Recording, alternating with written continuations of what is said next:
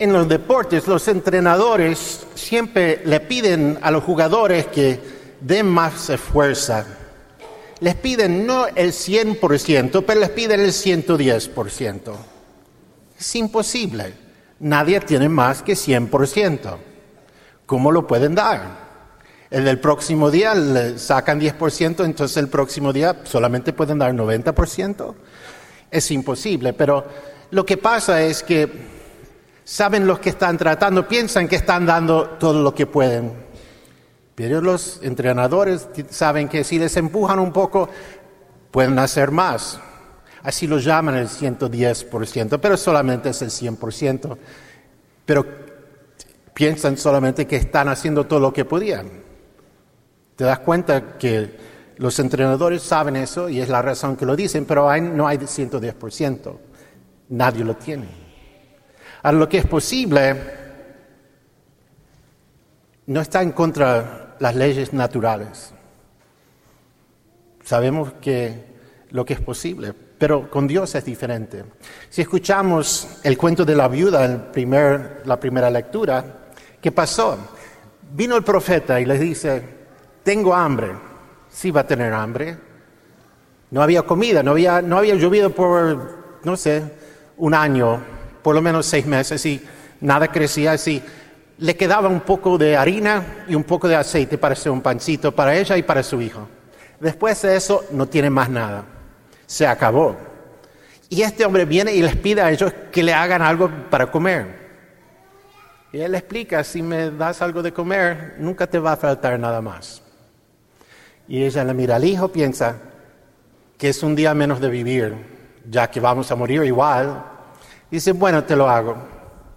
Y le hace el pancito. Entonces se acabó y entonces el próximo día miró a ver dónde estaba la harina y el aceite y había más. No lo compró, nadie lo puso ahí, solamente Dios lo hizo. Porque Dios es sobrenatural. Él puede hacer cualquier cosa. Él no tiene que crecer el maíz ni tiene que aplastar las aceitunas para hacer el aceite. Y cada día sacaba, el próximo día había más. Todos los días, hasta que terminó ese tiempo en que no llovía. Porque tenía confianza en Dios. Y eso es lo que debemos pensar. Porque Dios no nos pide menos que 100%. No nos pide más porque es imposible, pero nos pide todo.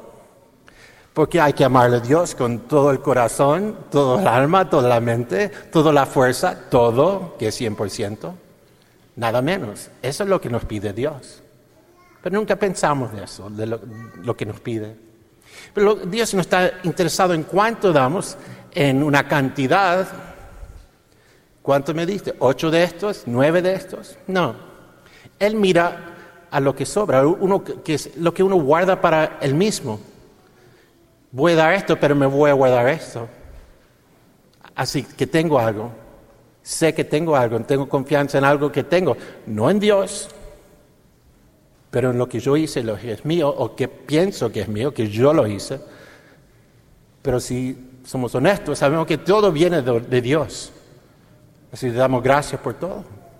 Y ese día en que fueron al templo, y estaba sentado ahí enfrente de la alcancía, y miraban lo que daba la gente. Y él dice, mira a la viuda ahí, 2 moneditas, muy poco valor. Eso es ser generoso. Y eso es cómo, dice. Porque todos dan, le sobran algo. Cuando ella da, no tiene nada más. Solamente le tiene a Dios. Y tiene confianza que Dios le va a cuidar. Es difícil pensar así, pero es posible.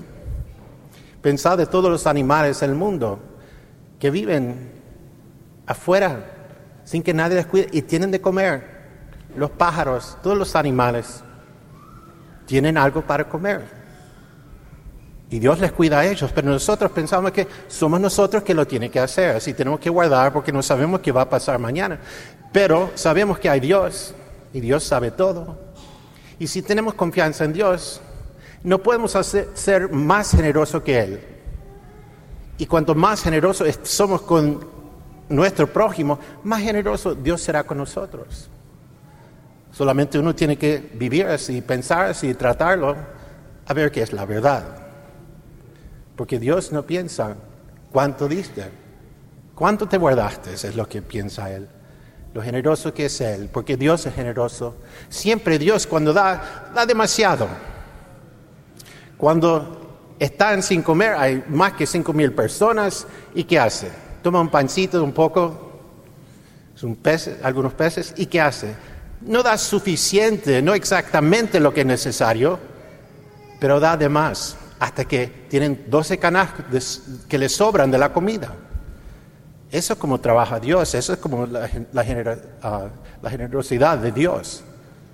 Y si pensamos así, entonces pensamos que todo es posible, que Dios es el que nos da todo lo que tenemos. Y le damos gracias, y también nosotros somos generosos.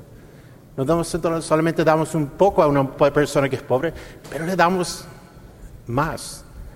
Le damos más que lo que es suficiente para demostrar que no somos nosotros, que es Dios. Y en eso pensamos, bueno, si le doy a esta persona, Dios me va a cuidar a mí, no tengo que pensar de eso. Solamente tengo que pensar de ser generoso como Él, amar como Él. Y entonces empezamos a pensar como Dios y pensamos como hijos de Dios.